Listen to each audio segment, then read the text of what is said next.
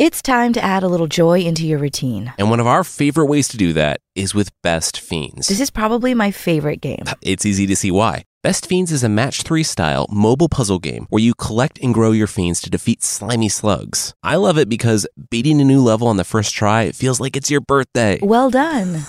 Nice. Yeah, I love hearing that at the end. I'm on level 384, and with thousands more waiting for me, I can dive into this. Plus, the pop-up challenges are super fun. You've earned your fun time. Go to the App Store or Google Play to download Best Fiends for free. Plus, earn even more with $5 worth of in-game rewards when you reach level 5. That's friends without the R. Best Fiends. This week on Myths and Legends, it's an adventure tale from Romania, where we see that the dark forest is just packed full of bald guys. How to make some sleepy time tea for that bear guarding the talking lettuce, and if that bejeweled deer you just decapitated keeps talking to you, you might want to wait a minute.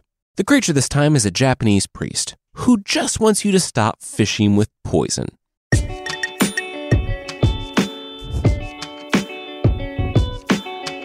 This is Myths and Legends, episode 285, Grin and Barrett.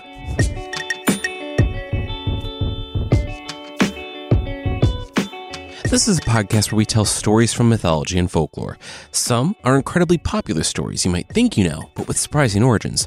Others are stories that might be new to you, but are definitely worth a listen. Today's episode is a literary fairy tale from Romania. It's a fairly epic story that seems like it wants to bring in as many fairy tale tropes as possible. But really, I just found it to be a lot of fun. It's by the author Ion Crienga, Moldovan and Romanian writer, educator, and defrocked priest. The story itself appears to be very culturally important in Romania, and I tried to stay as true to the versions that I could find as possible. We'll jump in with a king who only wants his sons to not be lazy and bad. Is that really too much to ask?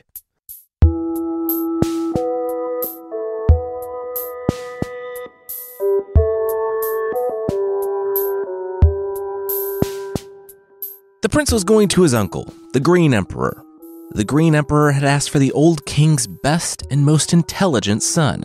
The Green Emperor would make that son his heir and give the son the choice of one of the Green Emperor's 3 daughters. Not wanting to pass up the opportunity to gain control of an empire and marry, yes, one of his uncle's daughters, the eldest son mounted his horse and made his way with his father's blessing. Then he spotted the bear. It was in the road ahead. It was massive. Probably. The son had never seen a bear before. He had spent most of his life in the castle. The horse seemed to know what was up, though, and reared. The bear took notice and started lumbering toward the prince. Rawr, rawr. Growl. The son knew what he should do. He should press forward despite his fear. But also, bears were scary. The bear took one more step forward, and the prince decided, nope, he was done here. The life of an emperor wasn't for him. He ditched his horse and ran for home. When he disappeared around a bend in the road, the bear took off his own head. The old king breathed. Wow, that bear suit was getting hot. He sighed. Too bad about his coward of a son. He had always suspected that boy didn't have what it took. Then he thought about how fast his son had run in the other direction. Oh, shoot.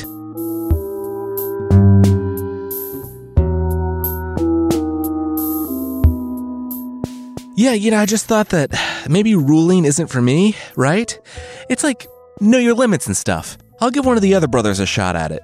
I'll go into the clergy or be part of the idle rich. Just, emperor isn't for me, the eldest son said, sweat soaking his silk shirt. Why are you breathing so hard and sweating? The old king asked. The eldest prince said, no reason. Wait, why was his dad breathing so hard and sweating? The king sopped the sweat off his brow with a handkerchief. Oh, no reason. Also, great, cool, the dad and son said, and parted ways.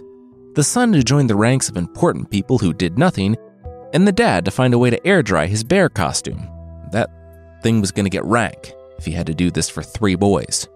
And he did. The second brother fared a bit better than the first. He got a little bit closer. before bravely tying his horse to a tree so the bear would be delayed long enough, eating his ride, for him to make an escape. The king loudly lamented, saying, as one translation puts it, "For a pie they go ahead, for a fight they hide in bed." Except for Harap Alb, the third son. He didn't hide in bed. He pounded on the door of his dad's bedroom, who, lamenting that his sons wouldn't rule their kingdom, sat in his room, staring at the wall. He wouldn't hear Harap Alb's pleas. The king couldn't bear to be shamed again. Moping around in the courtyard, Harap Alb heard a woman address him. "Why don't you throw away the sorrow of your heart? I know you are destined for blessings and luck," the old woman said. "Now, give me some money." "What?" Harap Alb shook his head. What was she talking about? Give her money? "Yeah, alms." The strange elderly woman held out her hand. "Look, not to be rude, but I'm not in the mood to talk to some stranger," Harap Alb said. "And not to belabor the point, but you really should," the old woman said. "I'm just saying, you're at an impasse. As the titular character, you're obviously part of a grand destiny. So maybe accept the help of your mentor character at this stage of the hero's journey." The kid thought about it. "Oh, okay, so what news do you have for me?" That depends. What sort of money do you have for me?" "Remember, alms?" the woman asked, hands still outstretched. Harap Alb dropped some coins in her palm. She counted. Good enough. She shoved them into her pocket and grabbed both sides of the prince's head, telling him to look deep into her eyes. Okay, she was getting something. He needed to go back to his father, the king, ask, no, demand, for a shot at the trip to the Green Emperor's court. He should do so by asking for his dad's old stuff from when he went adventuring. It would take the old king by surprise enough, and he wouldn't immediately say no. In fact, he would be confused. His old stuff was old. His sword was rusty, his clothes worn and ragged, his horse old. In fact, he wouldn't be able to remember which horse he took. After she told him a bit more, she removed her hands and said that this was their story's beginning. But it wasn't the end. If a mountain could meet another mountain, as one version says, two people can meet again. She covered herself in a white veil, slowly rose into the air, and vanished in a flash. The crone was correct. The request threw the king just enough for Harap Alb to get his foot in the door. He brought out all of his old stuff and said, if the kid was brave enough to try the quest with this, maybe the old king was wrong about how terrible and cowardly his children were. Harap Alb said, thanks? He went to work patching the clothes, polishing the armor and sword, and then he walked to the stables. The crone had told him one other thing about the horse. He could find the horse his father had ridden by taking a plate full of embers to the stables. Each horse would run away from it. All but one, the horse he would take with him into his future kingdom. It would bend down and eat the embers. And that's just what happened. The only horse that came forward was crooked and old. One that was just skin stretched over a skeleton. It leaned down and gulped down some coals without incident. So, of course, Harap Alb beat the horse. That couldn't be the one. He told it to go on, get. He would do worse if it showed up again. But, of course, it did. If someone or something eats hot coals to show their commitment to you, they're committed. Don't make them do it again. But the horse did. Even after Harap Alb beat the horse again with the whip, the horse returned a third time and ate the hot coals. Harap Alb wasn't worried about taking such an old horse on a journey, or about the horse's health. Harap Alb was worried what people would think of him, a prince, on the back of such an old and ugly horse. The horse snorted, rolled its horse eyes, and flipped its mane. When he did, he was, quote, the most beautiful horse in the herd. Also, he talked. Jump on and hold tight, the horse said. And it's pretty much a universal rule in these legends that when a horse speaks, listen. Harap Alb leapt atop the horse's back and the horse shot up to the clouds, moon, and sun in that order, each time returning to the ground. The horse gave another snort. Fast enough. He'd like to see the prince climb up to the sun on his legs. After a long discussion about whether the prince wanted to go as fast as the wind or as fast as a dream, both of which just feel like similes for very fast, and the prince chose as fast as the wind because as fast as a dream sounded scary, Harap Alb returned to his father with the horse, who had taken its aged form. Harap Alb had asked him to do this, in the end, so that he wouldn't be robbed or cursed for driving the horse equivalent of a Lamborghini in a time where people struggled to feed themselves. Harap Alb took his supplies and left at dusk. Now, if you're thinking like dressing up like a bear and threatening armed travelers on the road is a nice way to get sword stabbed in medieval Romania, well, you've already thought about this way more than the king did. He was simultaneously about to get some hooves in the face and a sword to the neck when he held up his bare hands, and begged Harap Alb to stop. The prince had passed the test. He was brave and worthy to continue on the journey. Father and son embraced, as the father said he didn't know where they would meet again, but the family's legacy was in capable hands with Harap Alb. The old king gave Harap Alb the bearskin and told the prince to fare well on his journey. The bearskin might aid him too, but he might want to let it air out.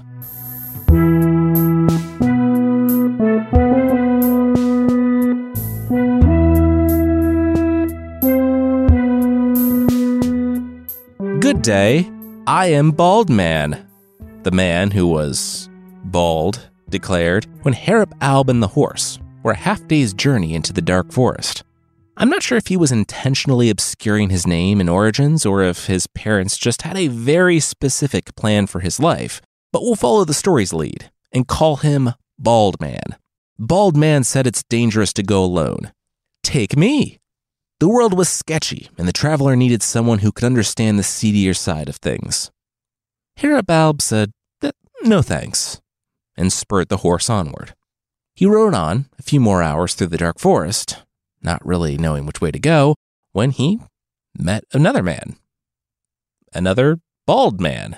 A servant who really wanted to help the prince. Would the prince hire him? He was going for the low, low price of get me out of this forest, please. The prince declined his offer, this time a little more ominously, with his hand on his saber. The bald servant chuckled. No worries. Understood. Good luck out there. And Harap Alb would need it, because he soon came to a fork at the center of the dark forest.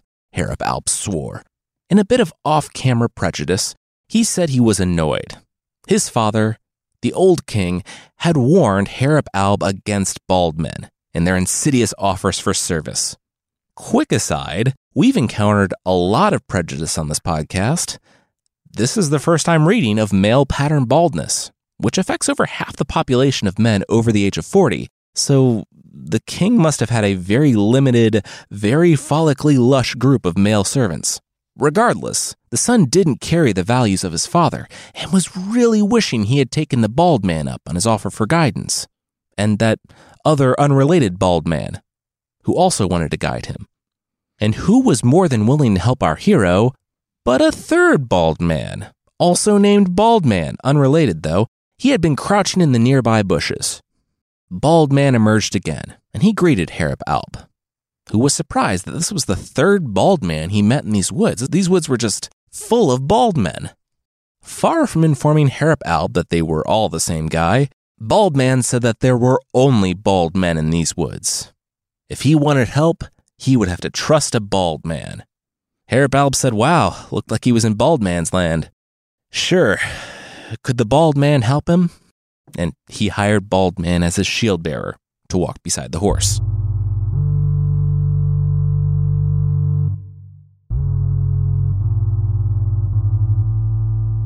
Whoops, Bald Man said, tripping with the canteen of water and holding it upside down for like 20 or 30 more seconds. Why didn't you turn it back over? Harap Alb said, inspecting the empty canteen. Oh, is that what you're supposed to do? Bald Man said, shaking his head. Princes were so wise. Regardless, he didn't want that water anyway. That water had fouled. There was a well not too far from here. So, there are portions that kind of stretch our suspension of disbelief. Like Harap Alb having never seen a well. Bald Man led him to an idyllic valley, and there was one of those quaint stone wells at the center. Harap Alb looked at the place. This was fantastic. You'd never know they were in the dark forest. This was great. The bald man pointed at the well. Well, if the prince thought this was nice, then he should check out the actual well. It was cool and wet and very relaxing. Maybe Bald Man felt like that was swinging for the fences, but hey, if you're an evil dark forest dweller and you have the chance to trap a prince in a well to get whatever you want from him, shoot your shot. The prince smirked. Wow. Yeah, that did look refreshing. You just climb down those slippery stones into the uncertain watery darkness below? Bald Man, maybe not believing that this was actually working, said yes. That is what you do. And that's what Harap Alb did. As soon as the prince was away from the lip of the well, Bald Man put the wood lid on and sat on it. Bald Man? Bald Man said that he now had the upper hand, and Harap Alb would tell him everything, or else his bones would rot in that well. So Harap Alb did tell the man everything. He told about his bear dad, about the Green Emperor and the throne, and about marrying his cousin. Bald Man laughed. Well, this was easy. If Harap Alb ever wanted to see the sun again, Bald Man was now the emperor's nephew. Harap Alb was his servant. You're like 40? Swear it! Harap Alb said fine. He swore. Bald Man was the emperor's heir. He was the servant now. The horse returned to see Bald Man poured into Harap Alb's clothes, holding all of his money and commanding the prince. The prince turned to the horse. From now on, Bald Man was the heir and he was the servant. The horse shrugged, indicating for them to just pop on. And this didn't actually happen. The story just kind of forgets that there's a supernatural talking horse with a vested interest in the prince's journey. Both of them ride on the horse, and together they make their way to the court of the Green Emperor.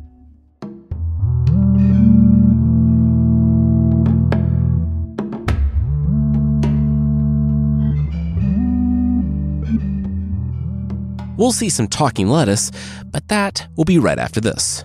With LinkedIn Jobs, we tap into a network of more than 1 billion professionals to help you find quality professionals quickly and easily for any role you need. Marketing wizards? Found them. Software engineers? Found. That project manager I could never seem to hire? And found. LinkedIn Jobs quickly matches your roles with candidates with the right skills and experience. In fact, 86% of small businesses get a qualified candidate within 24 hours. Post your first job for free and get started at linkedin.com/spoken. That's linkedin.com/spoken. Terms and conditions apply.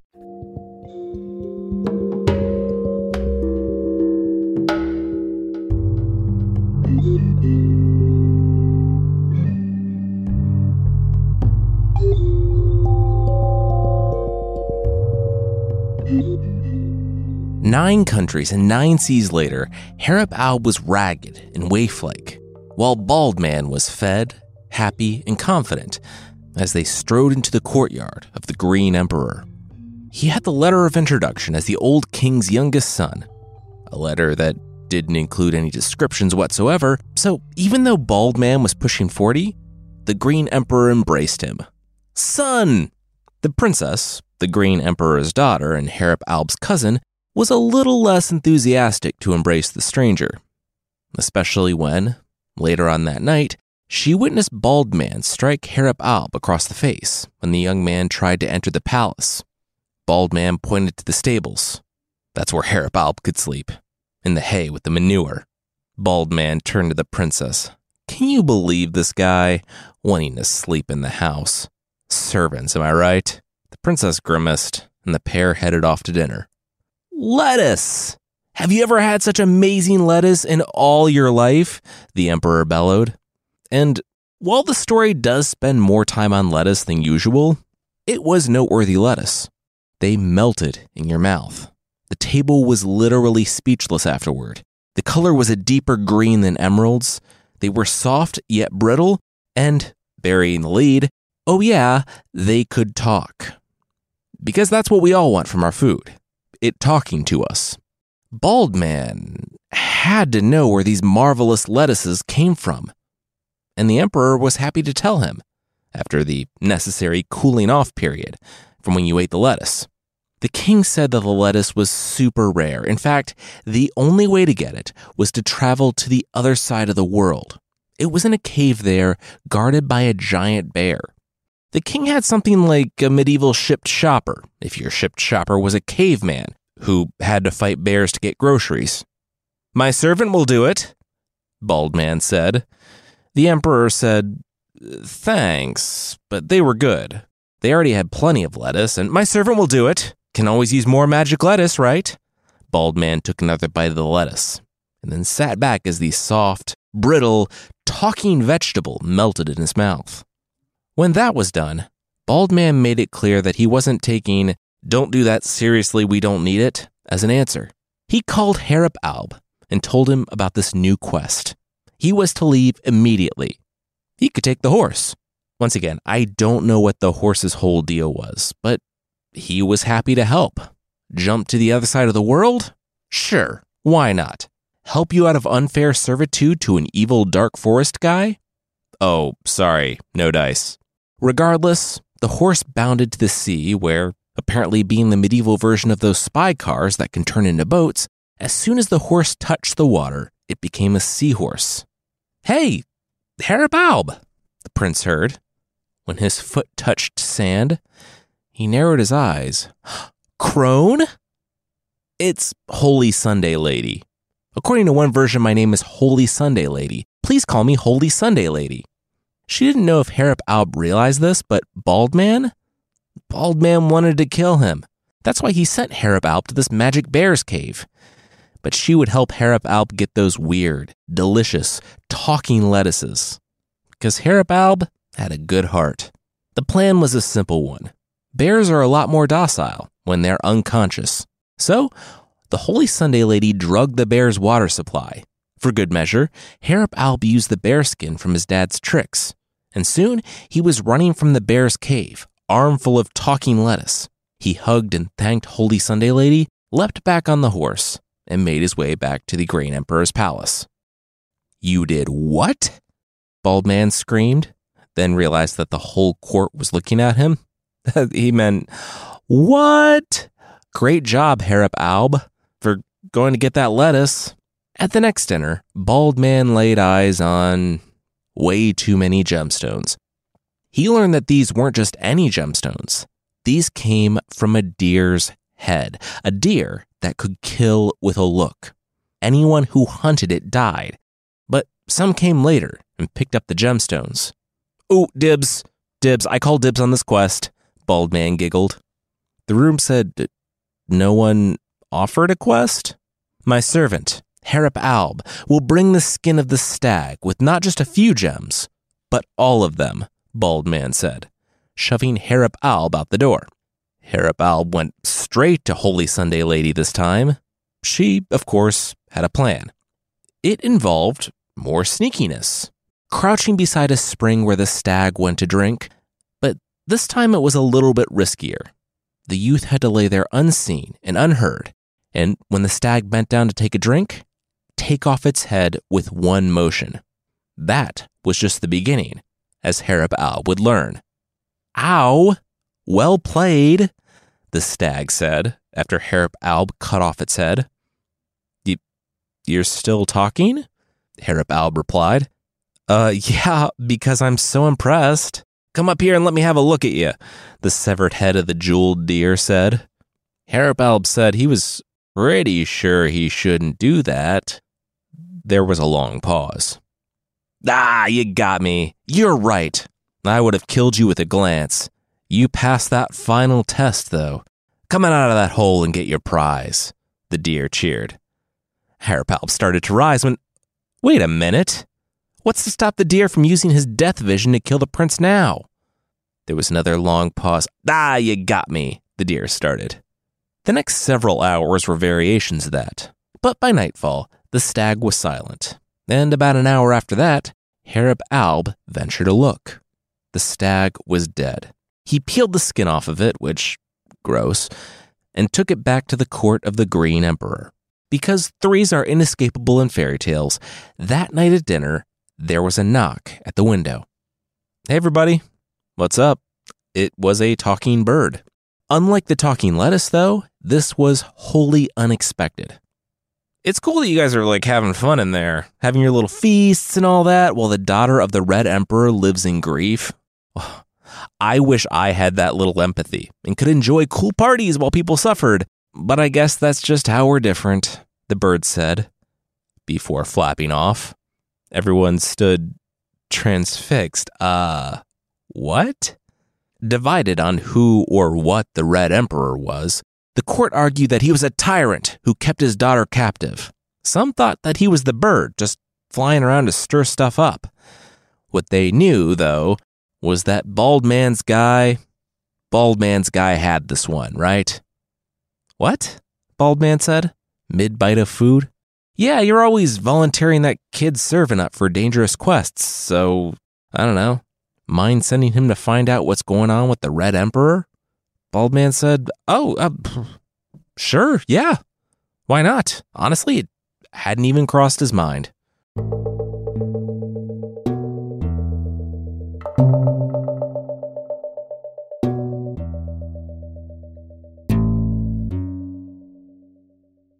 We'll meet 5 superpowered guys and a murder king, but that will, once again, be right after this.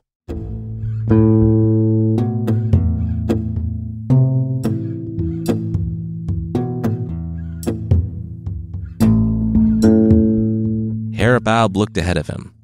"What?" the horse asked, annoyed that it was slowing.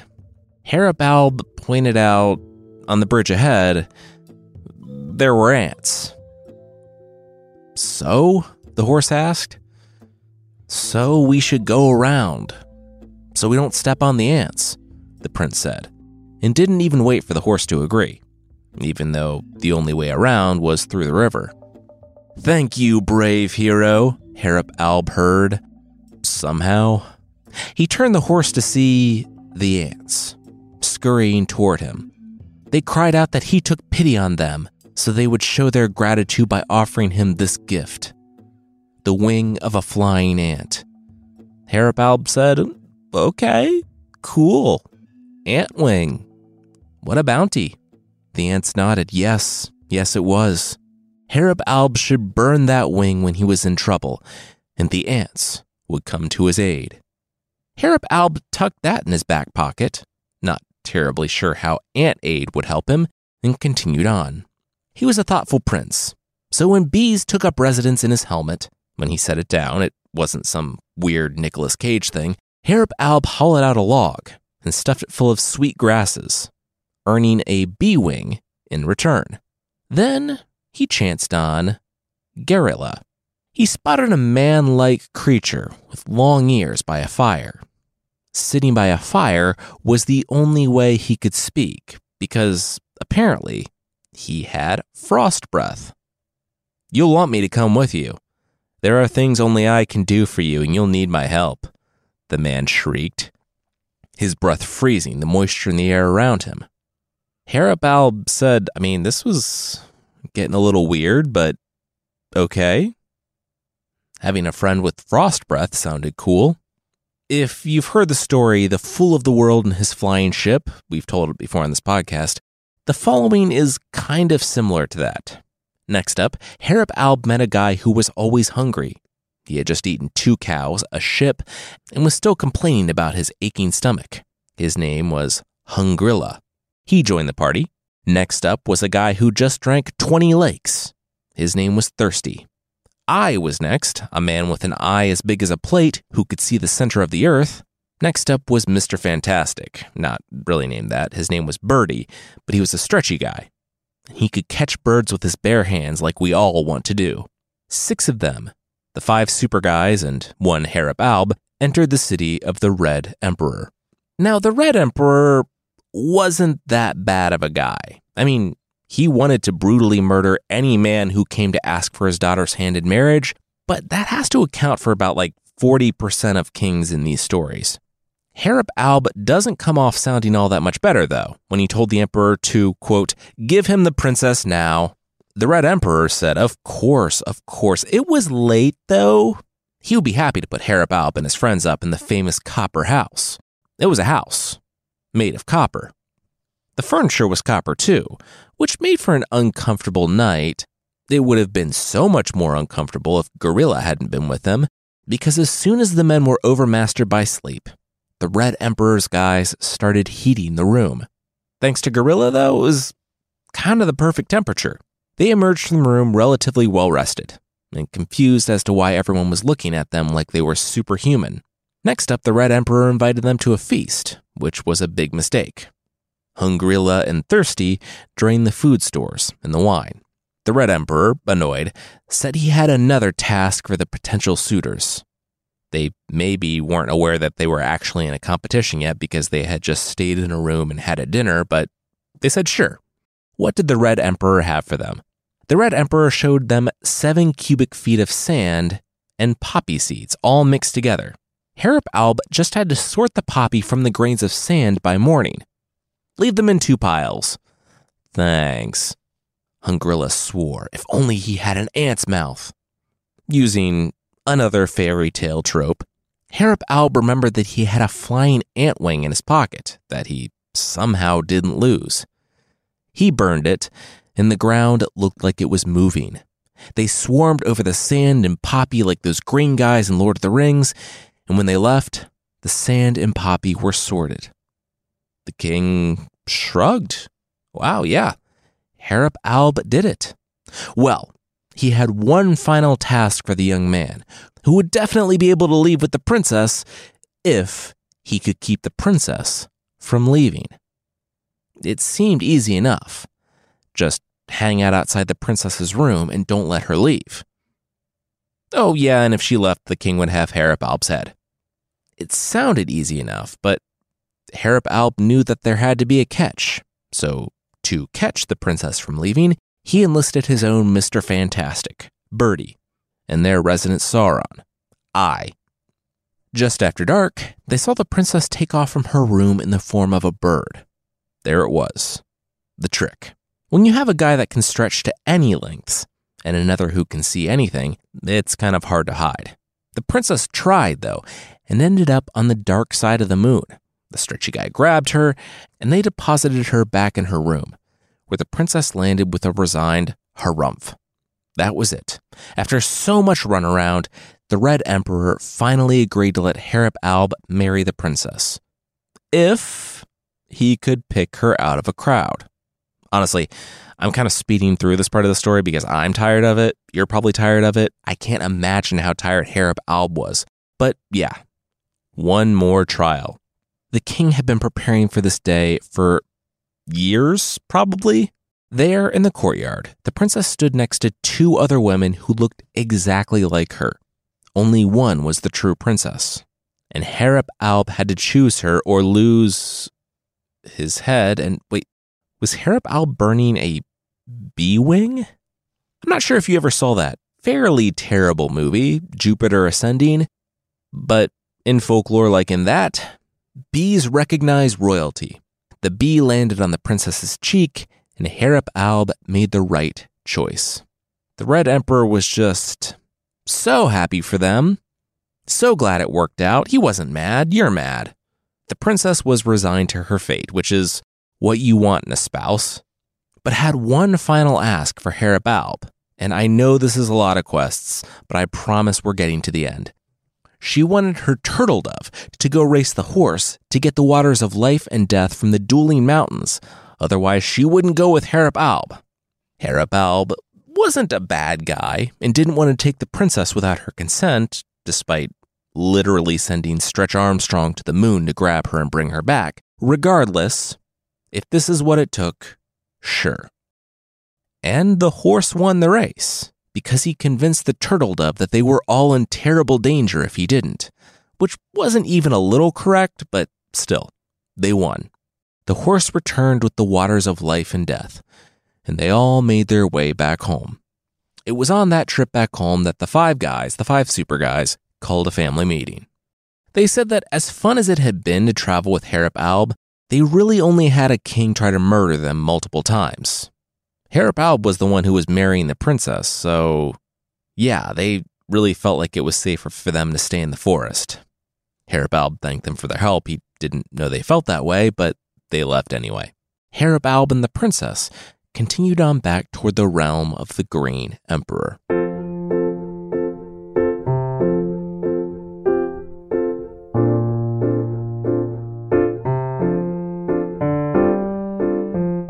Yeah, so it turns out the Red Emperor was just doing the fairy tale dad thing for his daughter's wedding. I mean, not cool, but also I think that bird really played it up. Harap Alb explained to the Green Emperor as the doors to the palace flew open and the bald man emerged into the courtyard to join them. "There she is. There's my future wife," Bald Man said when he laid eyes on the Red Princess. "What?" the Green Emperor and the Red Princess said in unison. The Red Princess stood next to Harap Alb. It kind of originated in a sketchy place, but she was now fully on board with marrying Prince Harap Alb, not some 40-something pretender. "Oh, so you figured it out," Bald Man muttered. He was hoping to avoid that. Well, not a problem that couldn't be solved. In one motion, the Bald Man drew a saber and cut off Harap Alb's head. The head rolled in the grass, blood covered the princess and the emperor, and the body slumped down. Harap Alb was dead. "There, problem solved," Bald Man said. Before approaching the Green Emperor, he raised his saber, but paused when he heard a "Master, no!" He turned, and his last thought before the horse lifted him into the air was, wait, that horse can talk? I truly do not understand why the horse waited so long to solve the problem of the Bald Man. He was there when Bald Man trapped Harap Alb and took over his life. He could have done this at any moment, but instead he waited to the very end to leap halfway to the moon and then let Bald Man go. Bald Man landed with so much force, they still have not found all of him. You've probably heard of Chekhov's gun. It's a principle in storytelling where everything has a purpose and should be used. Like, if a pistol is in a scene in the first act, it should be fired in a later act. Well, this is Chekhov's water of life. Anytime the water of life shows up in a folktale, the protagonist is going to be brutally murdered and brought back using said water. The princess, ignoring the fate of Bald Man, got to work putting Harap Alb's neck back together and bringing some water of life. She coated his neck, and Harap Alb gasped awake. What happened? Harap Alb and the Red Princess were married in the court of the Green Emperor. Harap Alb's fathers and brothers made the long journey. Gorilla, Hungrilla, Thirsty, Birdie, and I attended the wedding alongside, yes, the ants, the bees, and Holy Sunday Lady. Harap Alb and the princess lived happily ever after.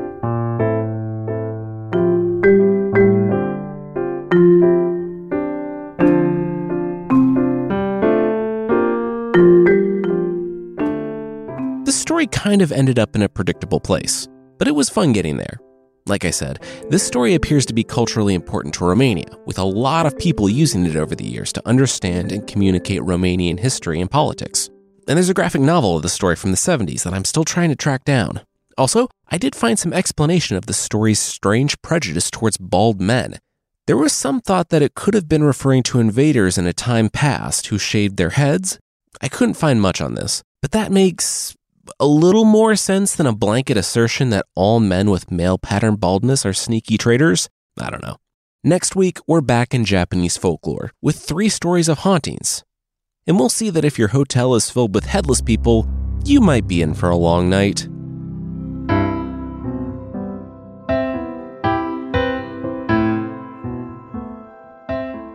The creature this week is Awana Bozu from Japanese folklore. We've all been there. We've been in medieval Japan, poisoning rivers to get fish to float to the surface so we can easily catch them to make a quick buck. No judgments. But then, a priest will walk from downriver, begging to know what you're doing. You tell him that you're putting a certain type of spice in the river so the fish come to the surface. The priest sits down and passionately explains to you what you're doing is wrong. He doesn't eat meat, but he understands that others must do what they need to do to survive. He's not begrudging you that you need to take lives to survive, but only begging you not to be excessive about it. You're being greedy and killing for gain. Many times, people will listen to this well-reasoned, passionate argument, put away what is actually called Japanese pepper, and head home for the day. The priest will thank them and walk off. It isn't until later that somehow, the people realize something. The priest, with his glassy, unblinking eyes, clammy, scaly skin, and fin feet shoved in sandals, that priest was a fish. I don't know how you don't realize you're talking to a fish, but that's apparently a thing people don't know. The Iwanabozu is a fish that has survived for over 100 years and gained some level of self-awareness, and also the ability to speak, and clothes somehow.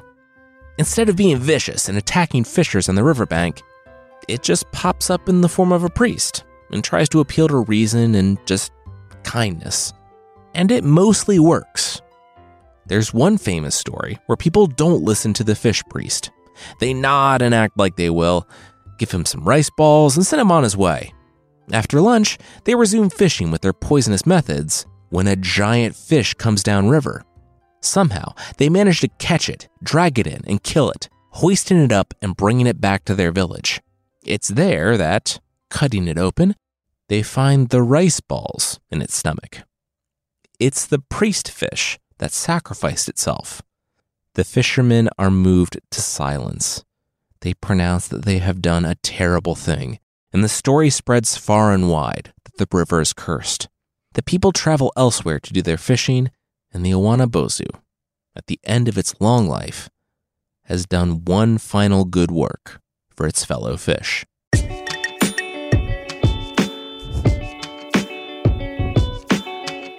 That's it for this week. Myths and Legends is by Jason and Carissa Weiser. Our theme song is by Broke for Free, and the Creature of the Week music is by Steve Combs. There are links to even more of the music we used in the show notes.